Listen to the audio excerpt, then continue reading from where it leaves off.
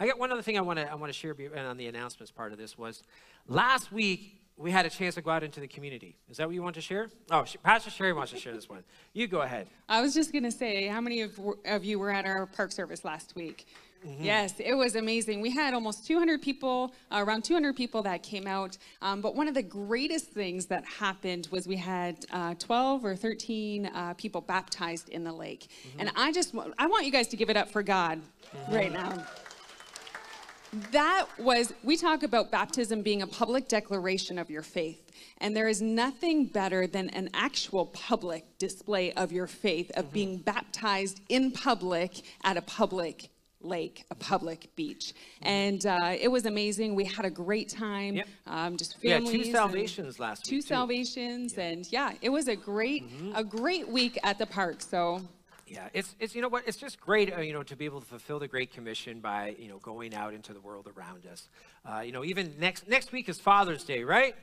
So, that's even a great time, to have a chance to just invite people out to church and let them hear the good news message, on Father's Day next week. I really believe this is just a great opportunity for us to be able to reach out into those around us and just be able to share the gospel. Amen? All right, who's ready to hear the word of the Lord today? All right, we're going to be blessed today. We got Pastors Brian and Pastor Karen Travail to be able to come on up here tonight and or this morning and deliver the word of the Lord. We're really excited about them. Give them a warm welcome this morning. He's already looking to speak into this evening, so he's going to try to do. Was it Paul who preached long enough that the gentleman fell out of the window and had to be raised from the dead? The thing is, there's no windows. Am I on? You're not on yet, but it's all yours. All right, just a few. So, am I on now? There we go. Okay. Good morning. I lost my train of thought there. Praise God. We're just excited.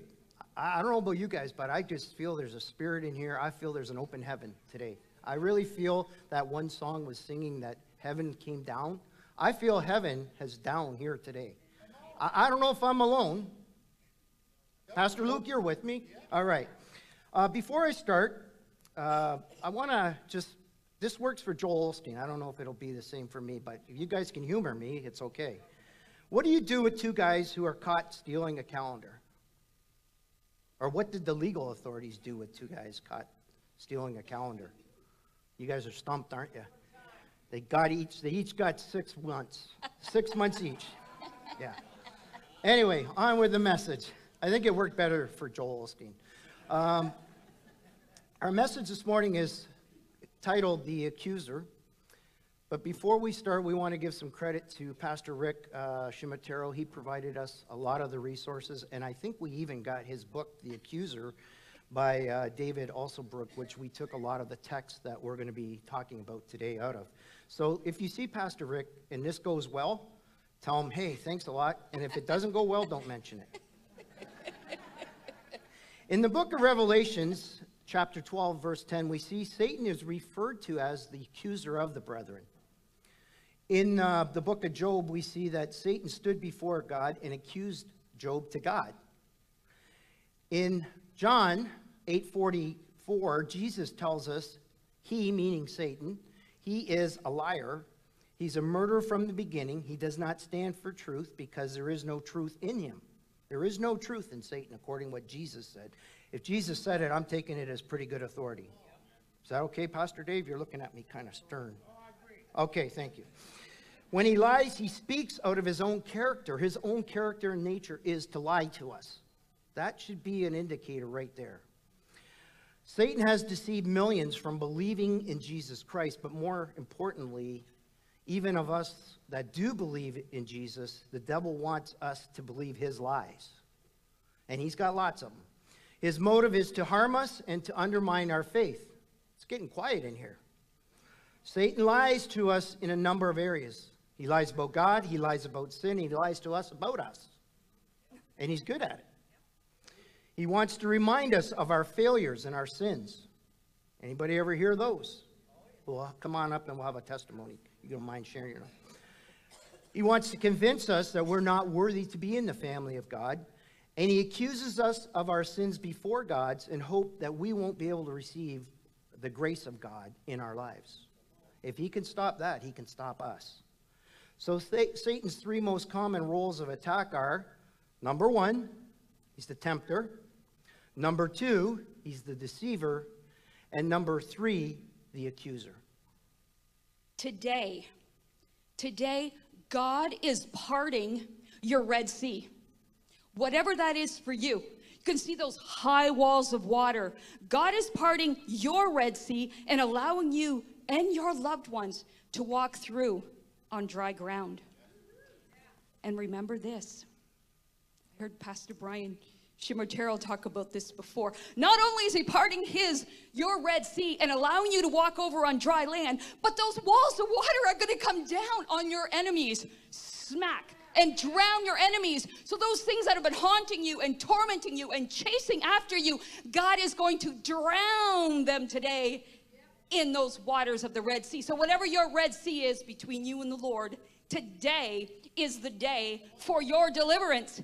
Woohoo! Now that's something to get excited about. And we're going to be talking about the enemy today. We're going to be talking about Satan and the powers of darkness today. But we want to give you hope. When I was doing research on this, I was repenting constantly. And I'll explain some of the areas that I was repenting in when I get to it. Did anything have to do with your husband? No, nothing to do with you. Actually, it was the opposite. So number one. It had to do with me and you? Or? It had to do with me listening to the accuser. But wait a minute for that. Okay. So the tempter. So the three most common roles. Now, there's more roles, but we were talking about the three most common roles, as Pastor Brian mentioned, tempter, deceiver, accuser. Now, the temptation is the first method, and it's usually the weakest, which means it's going to be the easiest to overcome. Jesus overcame the tempter with single quotations from the book of Deuteronomy, as revealed in Matthew 4:3 and 4. So Jesus was in the wilderness, fasting 40 days and 40 nights.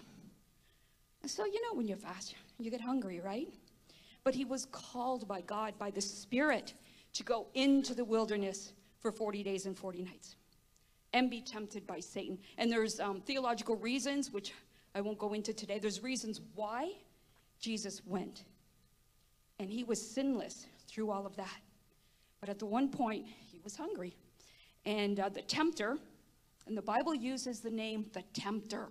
So the tempter came and said to him, if you, now going after his identity even, if you are the Son of God, command that these stones become bread.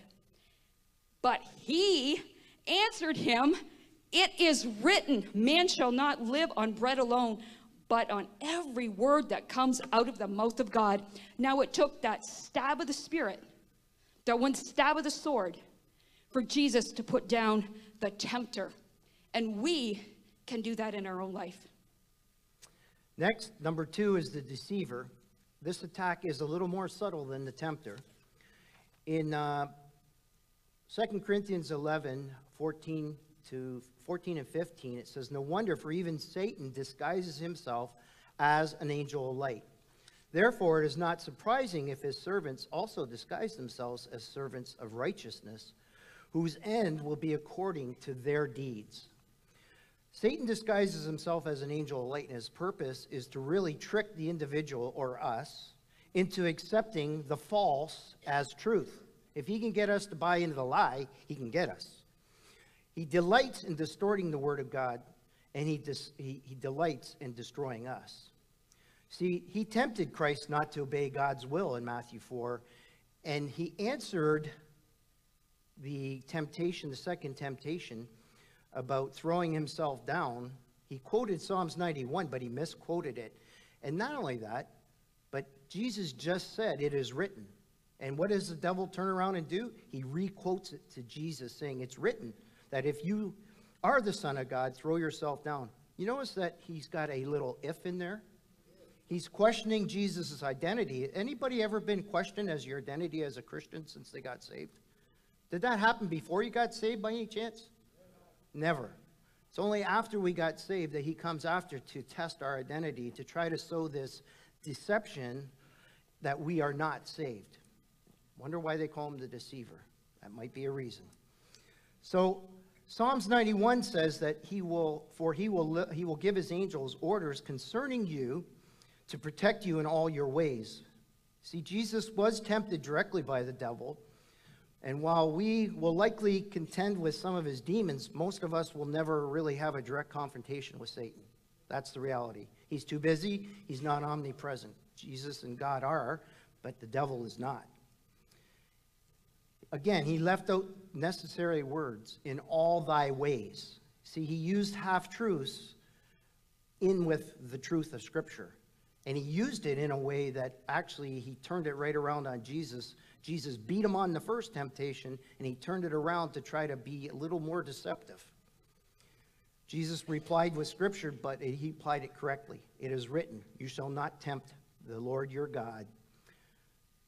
And he countered the lie with truth because he knew attempting to force or manipulate God the Father into such a demonstration would tempt God and would not be in God's will, but it's also forbidden by Scripture, strictly forbidden by Scripture.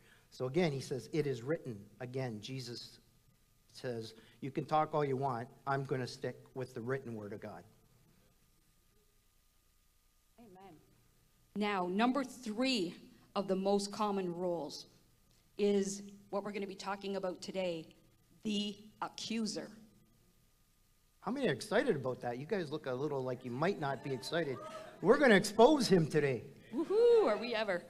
The third and strongest form of attack is the accuser. The devil is a Greek word, diabolos, and means one who prosecutes, as in a courtroom, a slanderer. Satan primarily means adversary, and secondarily means accuser, one who resists. And often we become tools through whom the accuser can work. When Satan comes as the accuser, we sometimes fail to not only discern Satan's voice, we may even mistake it for the voice of God. At that point, now we're deceived. And we most likely are going to yield to temptation and pass carnal judgment on a fellow believer.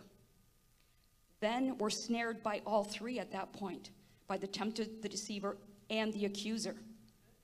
Now there's 3 main roles. I don't know if they got this on a PowerPoint. They do. There are 3 ways the accuser operates. Here we go. Number 1, overcoming Satan. This is what we need to do. Overcome Satan when he accuses others to me and me to others. Number 2, overcome Satan when he accuses me to myself. And Pastor Brian's going to be talking on that one, and it's really good. And then number 3 is overcoming Satan when he accuses me to God and God to me. Now that one we'll probably save for another time. So number 1, going back to overcoming Satan when he accuses others to me and me to others. As we saw in the book of Revelation, chapter 12, 10 and 11, then I heard a loud voice in heaven saying, now the salvation and the power and the kingdom of our God and the authority of his Christ. Remember, all authority is in Jesus Christ. And the authority of his Christ have come. For the accuser of our brothers and sisters has been thrown down. The one who accuses them before God day and night. And they overcame him because of the blood of the Lamb and because of the word of their testimony. And they did not love their life, even when faced with death. So we really need to learn to recognize Satan's activities when he accuses the brethren, our brothers and sisters in Christ, when he accuses the brethren to us. And we have to learn how to overcome him when he uses our mouth to accuse others. And the greatest hindrance to unity in the church today is discord amongst the brethren. Now, Proverbs 6:16 to 19. These 6 things the Lord hates. Yes, 7 are an abomination to him. A proud look, a lying tongue, hands that shed innocent blood, a heart that devises wicked plans, feet that are swift in running to evil, a false witness who speaks lies, and one who sows discord among the brethren. Now there are 6 things, and then there's the 7th that says that is an abomination. It is in a place all its own that God really, really sees this one as an abomination, and that is sowing discord amongst the brethren. The accuser works to fill our minds with accusations about others. As you can see in the scripture, sowing discord is something God hates. We sometimes think these accusations are actually, oh, they're insights from God. Oh. So we have this thing, real gift of the Holy Spirit called the discerning of spirits. And this is serious. It is a gift. But then we have this other thing in the church that we like to say, the gift of discernment.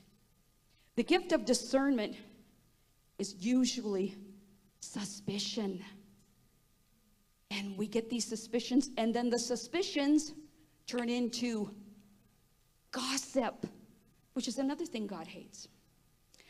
And the purpose of gossip is to put shame on another person. The purpose of gossip is to put shame on another person. So the enemy, what he wants to attempt to do is he wants to destroy families, destroy marriages, destroy churches, destroy reputations and friendships. That's his goal. And we, And I mean, I'm repenting of this too. Like I was reading this over going, oh wow. And even, talking about other preachers, like you hear a preacher on TV or or a preacher or another person and you're like, oh yeah. You know what I think about that. Well, you're entitled to your opinion, but you're not entitled to share it with everyone else. That's going to cause them poison. Right?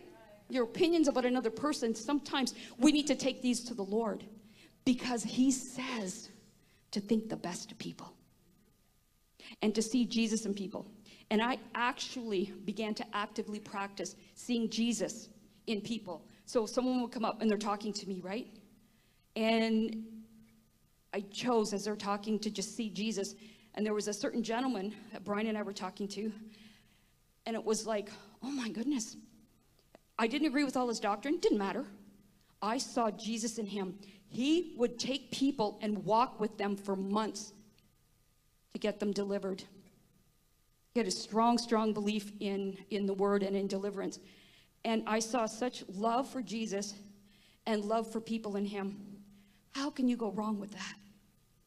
Right? But I could have went, I don't know about your doctrine there. What he was believing. Now, we believe in, of course, the blood of Jesus, the virgin birth, the death, burial, and resurrection of Jesus. I'm saying that, born again, we have all that in common. Sometimes we have differences maybe with the rapture, right? Pre-trib, mid-trib, post-trib, with the rapture. We don't argue about that. We look for Jesus in the person. We look for the good in a person. You know what it feels like to be criticized? Sometimes we perceive it and it's not really there, but sometimes people are they just want to condemn us, right? And to be condemned is like extreme disapproval. It's either being sentenced to something like death, or it's just someone that has extreme disapproval for you, and usually in public. You know what that feels like? Someone's around and they don't like you. It's kind of like, I don't think I'll be coming back talking to this person again, right? But we have an opportunity to make these things right. So we are to have a relationship with a person's heart, not with their behavior. Galatians 5:19 to 21. Talking about now the works of the flesh are manifest, which are these: adultery, fornication, uncleanness. And then I'll do verse 20. Idolatry, witchcraft, hatred, variance, emulations, wrath, strife, seditions, and heresies.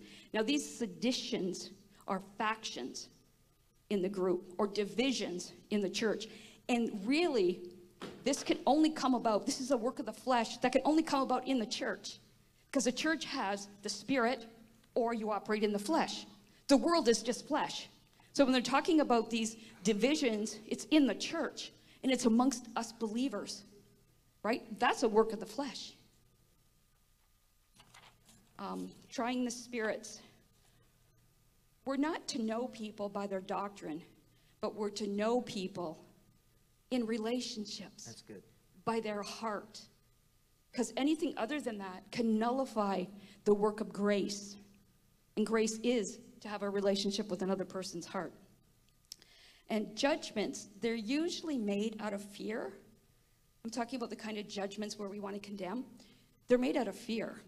And in judgment, we find a flaw in someone, so we can write them off. Then we don't need to be close to them. And they can't get close to us to see our flaws.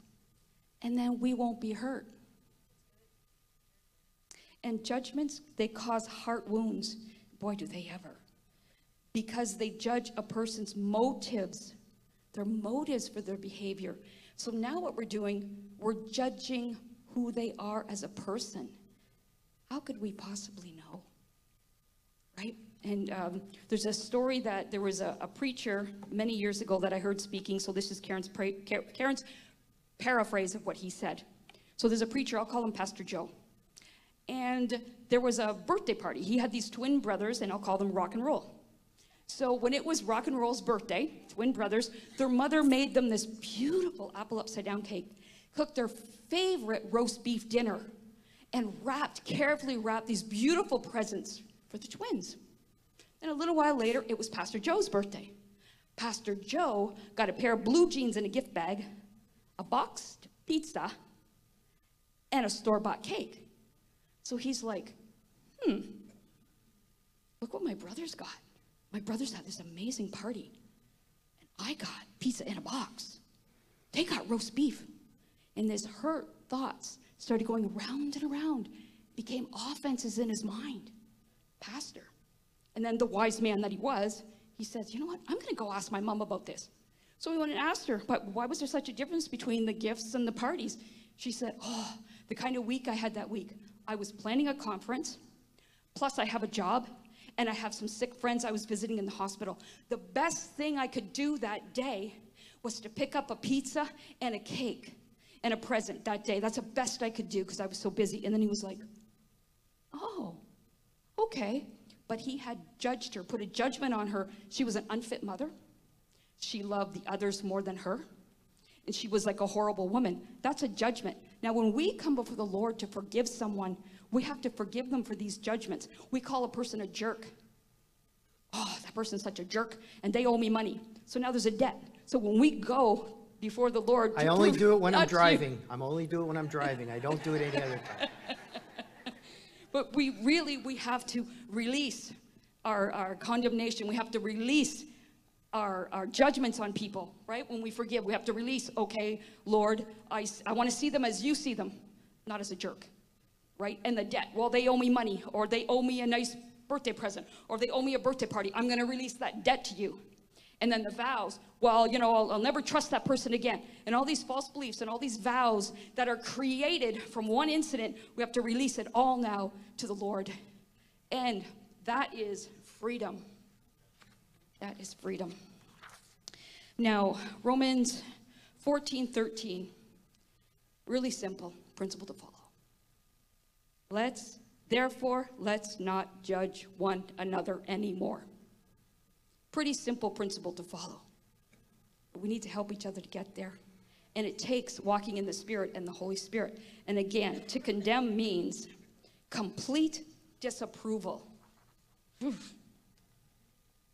Mark 7:20-23. And he said, what comes out of a man defiles a man. For from within, out of the heart of man, proceed evil thoughts, adulteries, fornications, murders, thefts, covetousness, wickedness, deceit, lewdness, and evil eye. So my last comment is about the evil eye. The evil eye is to look at a person and immediately think evil. We're looking at them to find something wrong with them, right? We want to find something that we can push them away and we don't have to be close to them. This is suspicious, and it's really contagious, and really, it's very harmful to do. So when Satan comes with, look at that brother and look at that sister, we just need to say, they accept the blood of Jesus, and they are righteous because of the blood. Right? They accept Jesus, and they're righteous because of the blood, just like we are. And when someone's reaching out for help and they want help, let's not condemn them. Get them the help that they need. because you cannot heal a demon and you cannot cast out a broken heart. We need each other. Number 2 is overcoming Satan when he accuses me to myself. Anybody ever have that? Before we look at your neighbor right now and say, I see the light of Jesus shining in you. It's getting too serious in here. I got to lighten things up. I see the light of Jesus shining in both of you. All right. Some of the lies that Satan loves to tell us, you are to blame. Shame on you. Anybody ever hear that? It's your fault. Satan loves to try and steal our hope. He does that by accusing us, and he'll use anything and any means at his disposal. Any weakness, any struggle that we're having, it'll be in our face, but more importantly, it'll be in our ear as he tries to whisper to us that we are defective. Let me tell you something. You're God's creation. You're God's child, and there's absolutely nothing defective in any of you here, because Romans 5:8 says that he died for us while we were yet still sinners. It didn't mean you had to get saved. It didn't mean that you had to prove yourself to Jesus. He loves us no matter where we're at, what we're doing. Doesn't maybe approve of our behavior, but he still loves us, because Romans 8 says nothing can separate us from the love of God. Nothing. So as much as behavior may not be desirable, God is working in us. But for every lie, okay, so he does this again by whispering in our ear. There's accusations and temptations. Get behind me, Satan. Oh, he is. I thought I had to say that earlier. Some of the most common lies that he will use is, you are worse than anybody on this planet. You are the worst of the worst. Anybody ever hear that one? Well, 2 Corinthians 7:10 says that we should be ashamed because godly sorrow produces repentance. Without repentance, we will never achieve grace, or we will never receive the grace of God. So if we're feeling bad, repentance is the answer, not running from God, but running to God. The truth is, if you didn't hate what you were doing, what would ever motivate you to change what you're doing? There wouldn't be anything, would there? Because Paul actually said that in Romans 7:15. He says, I don't really understand myself. He says, for what I want to do what is right, but I don't do it. Instead, I do what I hate. So Paul hated what he was doing, and yet he was still doing it. Is it reasonable to assume that we as normal Christians are going to have the same struggle? Then why do we get so down on ourselves? Why do we believe that we're the worst of the worst? Because we're listening to the voice of the accuser. In 1 Corinthians 10:13, it says that no temptation has overtaken you except that is common to man. If you're being tempted, somebody's already been through it. It's common to man. Yet we think that we're dirty or hopeless. We feel like, there's just an ugly nature inside of us. And there may be. But it's still no temptation that man hasn't been through. So it doesn't mean that you're not going to be perfect today. It doesn't mean that you have to be perfect today. But what it means is the righteous man may get knocked down 7 times, but he doesn't quit. He gets back up. And Pastor Sherry was talking about some overcomers and some victors and some people that are not going to stay down, but are going to get back up. Because when we don't get back up, that's when we're playing into the accuser's hand, because he wants us to lay down and give up. But there's no quitters in this room. Okay, I'll say it over here. There's no quitters in this room. I'll try it over here. There's no quitters in this room. Well, that's pretty close. Let me just give you a little piece of advice here. Okay, can I do that? Yes. When Satan tries to discourage you by pointing a finger at the sins of your flesh, you can securely answer him back. You know how you can do that? Anybody know? There's 3 at him. There's 3 pointing back at him. You just ask him, which one of these sins that you're accusing me of did Jesus not die for? Because the answer is none of them. Jesus died for all of our sins, past, present, and future. I heard that earlier today too. I think Pastor Sherry mentioned that. She was preaching my message before I even got up here. The point is, we believe that this sin that we've committed is some great sin, that we are just the worst of the worst and the ugliest of the ugliest, and we're some heinous monster. And the truth is, Jesus died for that sin. Number 3, you've fallen again. There's no hope for you. Proverbs 24:16, a righteous man may fall 7 times, but he'll rise up again. And even as that man falls multiple times, he is still described as righteous. For a righteous man may fall 7 times. Doesn't say some scumbag Christian that can't get it right, does it? It says a righteous man. I'm talking to somebody here today. I don't know who I'm talking to. Maybe I'm talking to myself. But have you never been in that position where you felt less than righteous? You felt less than connected to God? Because that's what, when we miss the mark, it does. It disconnects us from that grace of God, from the mercy of God, and from the love of God, because we don't feel lovable inside of us, because there's something going on inside of us. That's what Paul was talking about in Romans 7:15 to 23. He says, there's something at war inside my members.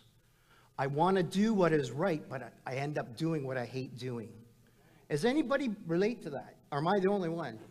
All right, maybe we're having church today. Number 4, you're too weak. You're not strong enough to overcome sin. 2 Corinthians 12:9 and 10 says, and he said to me, my grace is sufficient for you, for my strength is made perfect in your weakness.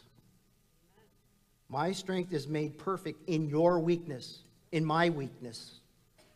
Therefore, most gladly, I would rather boast in my infirmities, that the power of Christ may rest upon me. For when I am weak, then I am strong in him, of course. That should have went over a little bit better. See, somebody even said earlier that, I think it was Pastor Sherry again, she was preaching my message, I'm telling you. Be encouraged, because God commanded light to shine out of darkness. Right? So if there's something going on inside you that's at war inside you, the light of Jesus is the very thing that's going to evict it. The Word of God is the very thing that's going to stop the lie, the enemy's whispering in your ear. See, your human limitations, they cannot limit you in a battle against sin when you pray to God for strength. Because his promise is he gives to all liberally without reproach, James 1:5. In Matthew 7, he says, ask and it will be given. Seek and you will find. Are we seeking? Are we finding? Or are we still struggling? Because if we listen to that voice, we'll lose hope. We'll give up. Number 5, you're still drawn to the world and by your lust, so you're obviously not a true Christian. Anybody ever hear that one? Yeah. This one is the accuser's trickiest of the lies. You see, when you gave your heart to Jesus, you declared that you're done with this world and done with sin. Yet here we are being tempted to all kinds of sin, to look to ungodly people for ungodly answers, and obviously he'll tell you, you're not a Christian, right? When you do that, you're not a Christian, right? Wrong. Remember that you have a flesh in which nothing good dwells, Romans 7:18. Paul again. This Paul guy's he's up to something, I don't know. Again, this can sound dismal, but the fact is it's the opposite. It's a great comfort. So when you look at Romans 7:15 to 25, you can see that Paul has something to say here. I love the scripture of Romans 7:15 and to 25, because for me, it kind of puts life in perspective. His conclusion is, I'm doing the very thing I don't want to do. It's not me doing, it's sin in me. It's not the sin that I am, it's sin in me. That's got to come out. It's got to come out. I may feel like temptations continue to come at me and in my thought life, but again, it's not sin when Satan speaks into my ear. It's only sin when I listen to him. And if I continue to make poor choices, okay, it doesn't mean I won't make poor choices, but if I continue on making the same poor choices over and over, it's a pretty good indication something needs to change. It's a pretty good indication that Romans 7:23 is at work here. 23. In Romans 7:23 says, "But there's another power within me that is at war with my mind. This power makes me a slave to sin that is still within me." There's a war going on. Who am I going to call on to fight the battle? Am I going to fight Satan on my own? How many of us have tried that? You see, the accuser, he'll use his anger to make you afraid. He'll use his anger to belittle you. He'll mock you of what you're doing. He'll accuse you of being too weak, too old, too young, too ignorant to do the will of God. He'll question if you can protect yourself. He'll question your depth of commitment. He'll suggest that you have made a rash decision that you cannot keep. He'll imply that it's too late to change because of your past experiences. There's no use. Give up. Give up hope. The accuser suggests that even if you start to rebuild your life, that it won't be good enough, long enough, or it's too late for you. The accuser will declare that you will be overcome by the smallest enemy. The fact is, we have the biggest protector. His name's Jesus Christ. The accuser will state that the least pressure will cause you to fail again. He'll trip you up, knock you down, but we don't have to stay down. We may get knocked down, but the righteous man, he gets back up 7 times. Jesus is our defense attorney. Oh, hallelujah. Somebody ought to be a little more happier about that. Jesus is our defense attorney because the enemy comes to accuse and to prosecute and to just mock and to tear down everything that Jesus is doing. We have a defender. We have the ultimate defense attorney. His name is Jesus Christ. We have the ultimate defense attorney. His name is Jesus Christ. They're beating you guys, but I'm going to give you one more chance. We have the ultimate defender. His name is Jesus Christ. Oh, they got you this time. They got you this time. Oh, hallelujah. The good news is it will succeed for you. Now, that's not a lie from the accuser. It's the promise from God. It's the promise from God. Don't enter into a discussion with Satan when he comes to you. You can ask him a question. What's one of those sins did Jesus not die for again? His answer is going to be, I'm out of here. You're not going to convince him. He's already in his mindset. If he can battle with God and God never changed him, turfed him out of heaven, what's the point of us trying to battle with him? See, God's word is filled with the Spirit of God. And before that Spirit, Satan has to flee. He's no match for God, and he knows it. Jeremiah 29:11, it's her favorite. You want to say it? "For I know the thoughts that I have towards you, says the Lord, thoughts of peace and not of evil, but to give you a future and a hope." You are here today, and I'm going to tell you, you have a future and a hope. Does it mean it's going to be perfect and sunshine and lollipops every day? I'm not up here telling you that. But I'm going to tell you, when you stand on the Word of God, when you stand against the accuser, when you stand against the tempter, when you stand against the deceiver, and you believe the truth of God's Word, your life will change dramatically. Your life will become more powerful. You'll become more powerful. And you will just give hell. Can I say that? I said a double hell. I just did. The next one, I'm going to wrap up here real quick because we have the band coming up. Lies that Satan wants us to believe about God. Number one lie, God doesn't want to love you. Romans 5:8 says that while we were yet still sinners, Christ died for us. Lie number 2, God will not be faithful to you. He won't keep his promises. Satan tells us that God won't meet our needs, but God won't work in our lives. God won't save our children, but God's promises are in his word. Deuteronomy 7:9 says, "Know therefore that the Lord your God is God, the faithful God who keeps covenant and steadfast love." He keeps it, it says, "with those who love him and keep his commandments to 1,000 generations." Do you know everybody in this room are affecting thousands of generations right here for in your family bloodlines by your ability, by your desire, and by your heart's direction. You are affecting your family heritage for 1,000 generations. God is not going to answer your prayers. Satan will point out situation when it looks like God did not answer your prayers. He reminds us that people we prayed for who didn't make it or possibly passed away. He points out people that are prayed for to be saved that have not responded to the gospel. God has a will, they have a will, and you have a will, and God won't force his will on any of us unless you will. No, you can't will. That's the accuser. Anyways,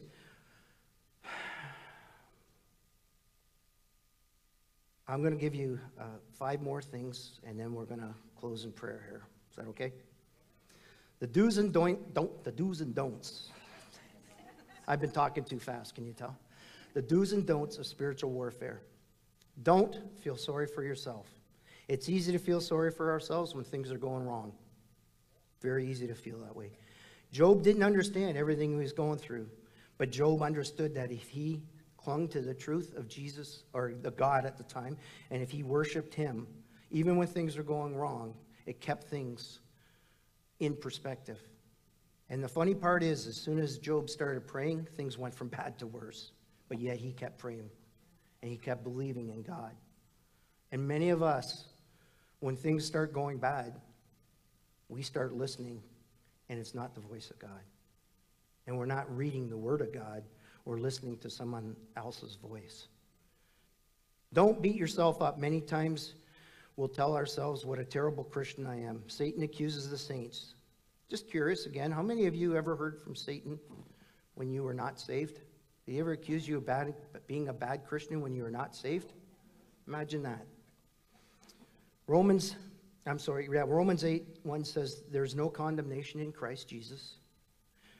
1 John 1:9 tells us if we confess our sins, he's faithful and just to forgive us our sins and to cleanse us of all unrighteousness. If we're cleansed of all unrighteousness, what would that result be? Now, any mathematicians in here today? If I'm cleansed of all unrighteousness, what does that make me? Righteous. Thank you. You guys picked up on that very quickly. Don't believe everything that people tell you. Job's friends. End of story. We need safe people in our life, absolutely. People who will speak God's word to us. But we need those safe people to also have empathy, compassion, love, and to speak to us in love. Not to beat us with the word, but to minister to us in the word. There's a difference. Don't leave the church. We need each other. I need you. You need me. See, if you weren't here, I wouldn't be able to be up here speaking, so that's why I need you. We all need each other in relationships, because if we don't have a face and a friendly face and a safe face to talk to, we'll never get out what we're really feeling inside. As we have conversations, what's in our heart comes out of our heart. Don't hide from God. It didn't work too well for Adam and Eve, did it? End of story.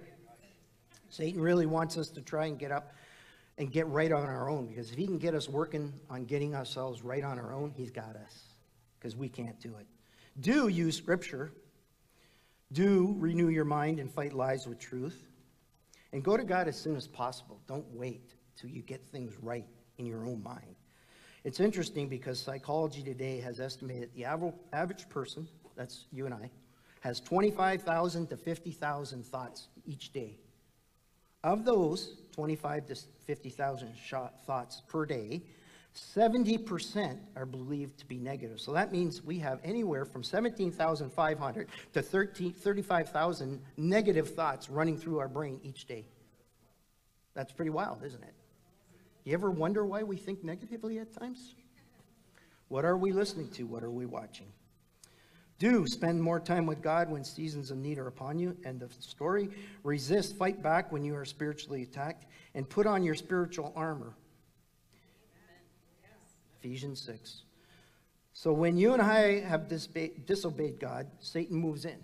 He moves in for a finishing stroke because he comes to kill, steal, and destroy. John's 10:10, first part. But Jesus came, we'd have more abundant life. Remember that. Because every time we only hear his accusation, if you look in the Scripture, there's usually more truth to what he's saying, because he's twisting Scripture. So you're Christians, he sneers. Well, you're not very good Christians. I think you guys are pretty weak at it. Go to church, you read your Bible, you even seek to serve the Lord. How subtle and merciless Satan really is, isn't he? He'll just hit us with every sucker shot he can. Jesus didn't go through the devil's temptation because he needed to be approved by anybody, by Satan or by us. He went through those temptations so he could relate to us. He took that upon, thank you. That's something to clap for. Let me say that again. Jesus didn't go through temptations in the wilderness to be approved. He did it so he could relate to us, to what we're going through. Amen. We have a Savior that relates to us. Are we accessing him? Are we accessing his word? Okay, go for it. I just feel the Lord saying that there's some people that think it's too late. It's too late for me. Whether age, whether sickness, or you think that you might have missed it in ministry. I should have been doing this and I should have been doing that and I didn't. What God is saying, no. You're right where you are to be right now. And just to release all of the past and let it go. Because he's a God of the present, a God of the future, right? He's going to give you a hope and a future. You haven't missed it. Whose voice is it that says you missed it? The accuser. You guys are listening. See how smart you are? Would you stand with me, please? And we'll close this in prayer. We have the band ready. But you can overcome the tempter, the deceiver, and the accuser. And I'd just like you to just say with all your heart right now, let God minister to your heart. Say with me, I'm not going to let the tempter overcome me. I'm not going to let the deceiver overcome me. And I'm not going to let the accuser overcome me. Lord, teach us to overcome fault finding, repeating hearsay, grudging and judging. We repent of those behaviors in our life. Help us to leave hearsay and gossip at your cross. And help us not to repeat stories of others, our brothers and sisters. Lord, teach us to overcome fault-finding and repeating hearsay. Can we have the prayer teams up, please, as we're just going to believe that God's going to minister here today. All the prayer teams, all the prayer leaders, sorry. Lord, teach us to live Philippians 4:8 in our daily lives. If you're not familiar, Philippians 4:8 says, finally, brothers, you're to meditate on these things. Whatever things are true, help us to meditate. Repeat after me. Father, help us to meditate on whatever things are true, whatever things are noble, whatever things are just, whatever things are pure, whatever things are lovely, and whatever things are of good report. If there's any virtue, if there's anything praiseworthy, let us meditate on those things. As Pastor Karen was going up, I seen somebody who's been taunted at night as they're laying in bed and they're seeing images replaying over and over, and they're not good images. And I'm not asking you to put your hand up. I'm not asking you to come up. But I want to just say to you right now, you're seeing explicit images of a pornographic nature, and I just scatter the assignment of the tempter, the deceiver over your brains right now. I come against every stored memory in the brain right now. I pray healing over each and every brain, each area of those thorny areas. If I'm speaking or if I spoke anything and you need prayer for anything, please come down here right now. I believe we are in an open heaven right now. I believe God wants to do something significant in each life here today. But are you going to sit there? Are you going to stand there? Are you going to come up and allow God to activate the prayer of faith in your life today? Please come forward. Please come forward. God is doing something special here today. I really feel we've been carrying, Pastor Karen and I have been carrying a burden in our heart for those that have just been hounded and tormented and just repeatedly hearing sounds over and over and accusations in the mind. Father, I break the power of those accusations right now in the name of Jesus. I break those voices, Father God, and I release the spirit of truth over each and every one of those lies right now, Father God. I thank you for ministering to our hearts. You are Jehovah Mephalti. You are our deliverer, Father. I'm believing for deliverance today, Father. I'm praying that my brothers and sisters would join their faith with mine right now, Father God. That you would touch their hearts, that you would heal their hearts, you would heal their lives, you would heal their thinking. You would just heal everything the enemy has had a field day in their life with right now, Father God. We command him to take his voice away from the ears in the name of Jesus. In the name of Jesus. Okay. All right, it's 11:32. I'm in trouble. I'm 2 minutes over. If you want prayer, please come up. Don't miss this opportunity. For those of you that don't want prayer, you're dismissed. Father, we just thank you for all those that are here today. I thank you, Father, you're ministering to the heart, the will, and the emotions today. Father, I pray protection over them as they go about their way this week. And I pray, Father God, the Word of God would be a hunger in their hearts as they go through their lives in the weeks and months to come. In Jesus' name I pray. You are dismissed.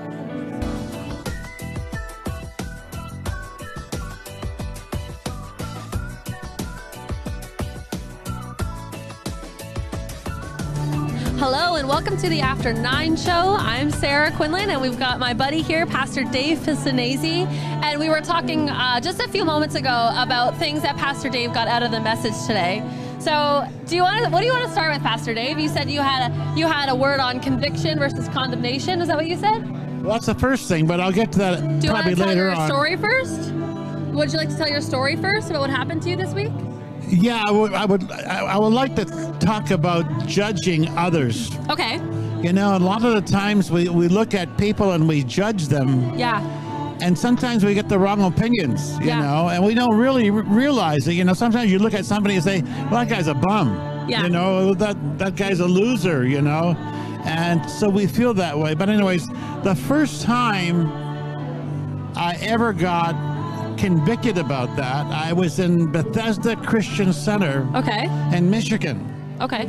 And I was sitting for a pastor's breakfast, and I was sitting up front by the altar, you know, in the first row. And Pastor Beal says, turn around and shake hands with somebody, you know, and get to know them, you know. Okay. And I wasn't comfortable doing that. All right. You know, and there was a guy right beside me, and I says, I don't want to shake that guy's hand. I don't know who he is, you know, like, that's just the way I was at the time. I was a young Christian. I was insecure. I was kind of, you know, shy. So I finally get over there and say, I said, hi, how are you? My name's David Ficinese. He said, well, David, I'm Gary Smalley. Okay. I says, Gary Smalley? He said, yeah. Gary Smalley's an author, a well-known author, and I'm looking at this guy like he's a loser, you know. So, anyways, the next thing is I'm in a pastor's session after lunch. Yeah. And this lady comes up, and they bring her up in a wheelchair. And my thought was, what are you bringing her up here for? You know, and my mother-in-law was very sick at the time, you know, and she was in the hospital. I said, my mother-in-law is ready to die, and she looks better than her. But she's not here. Yeah. That was the way I was thinking, you know. So anyways, the next thing you know, I said, that lady don't belong here.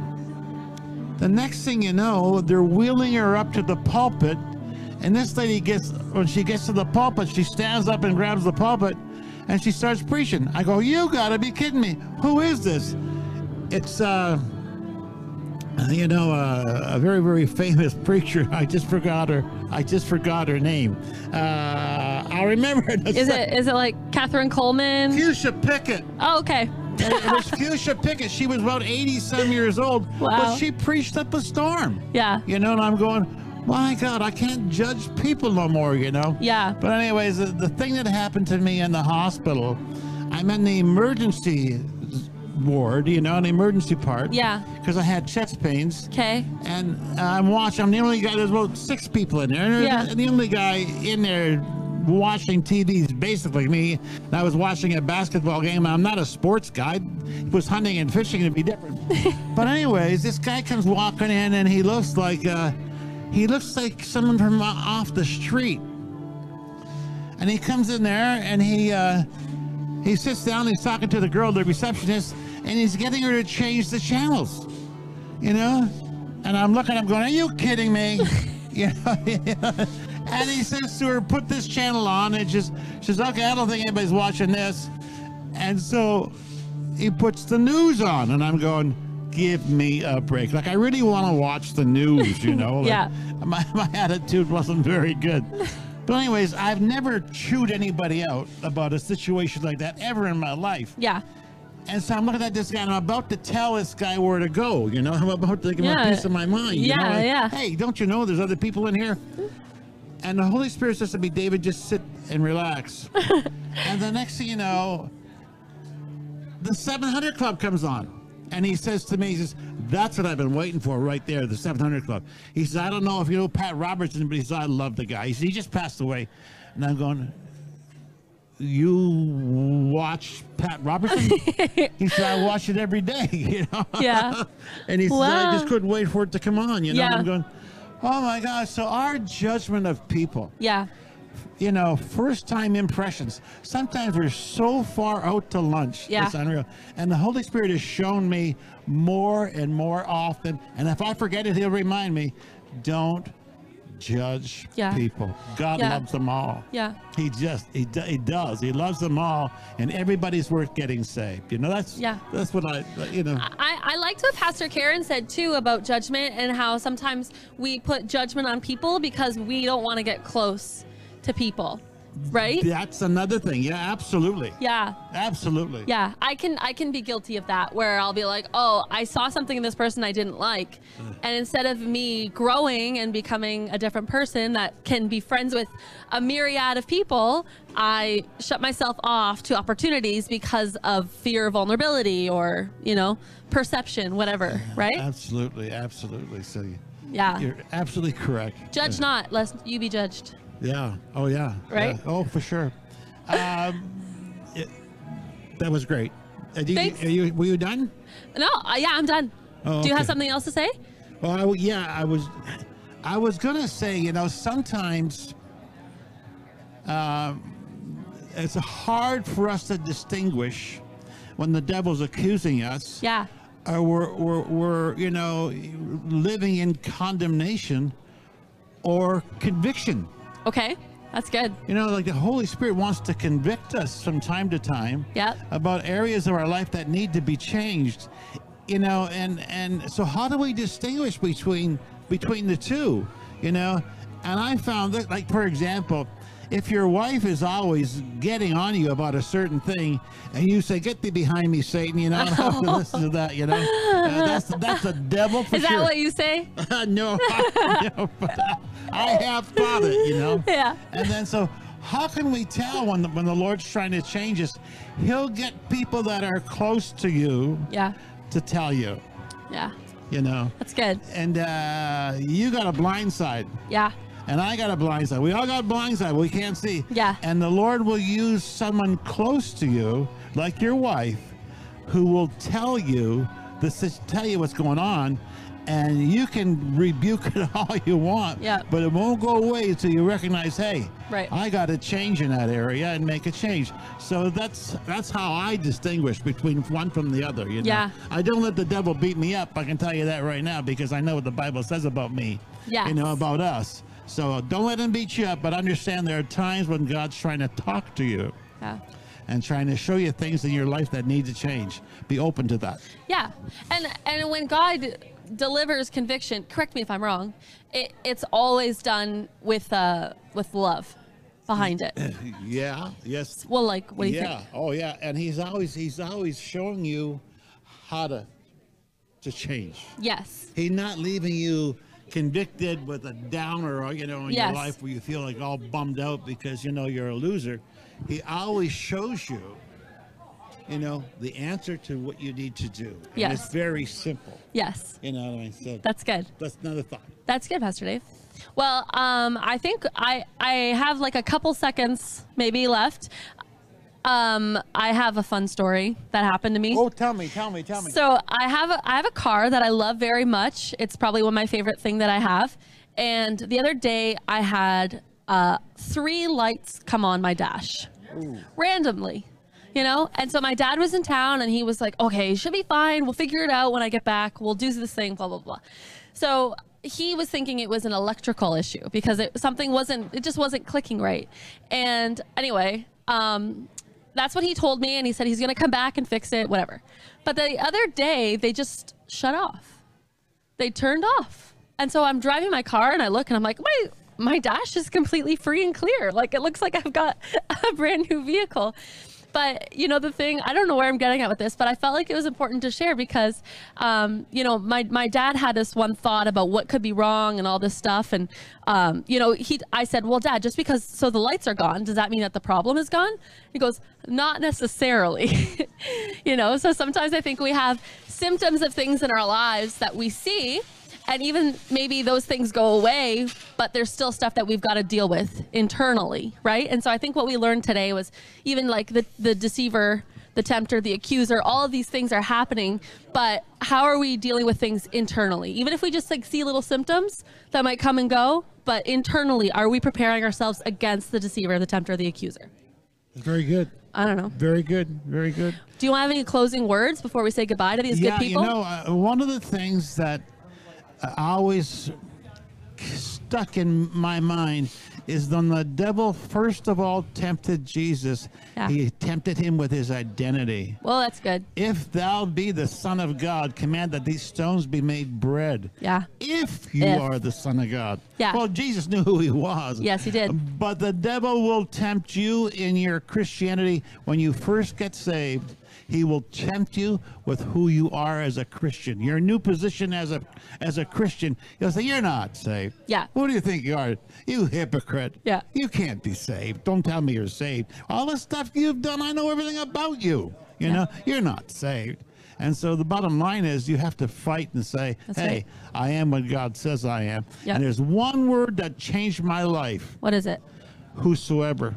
Okay. Whosoever will come, let him come. Yes. To God. Yes. And, you know, so don't beat yourself up. Amen. Come to God just as you are. Amazing. Thank you, Pastor Dave, for joining us today. Well, we had a lot of words of knowledge come from this guy. He always has some heavy hitters. But I just encourage you today in closing, read your Bible, know the word, pray, connect with the Holy Spirit that you might be ready and equipped for everything that might come at you. Amen? That's your best defense. Yes, it is. All right. Well, we'll see you tomorrow at 7:30. Oh. Hey, save me a donut. 6:30. Yeah, save Pastor Dave a donut. We'll see you tomorrow at 6:30 at the Lighthouse on YouTube, Facebook, and Rumble. I hope you have the best day of your life. I'm Sarah, and that's Pastor Dave, and we'll see you tomorrow. God bless you.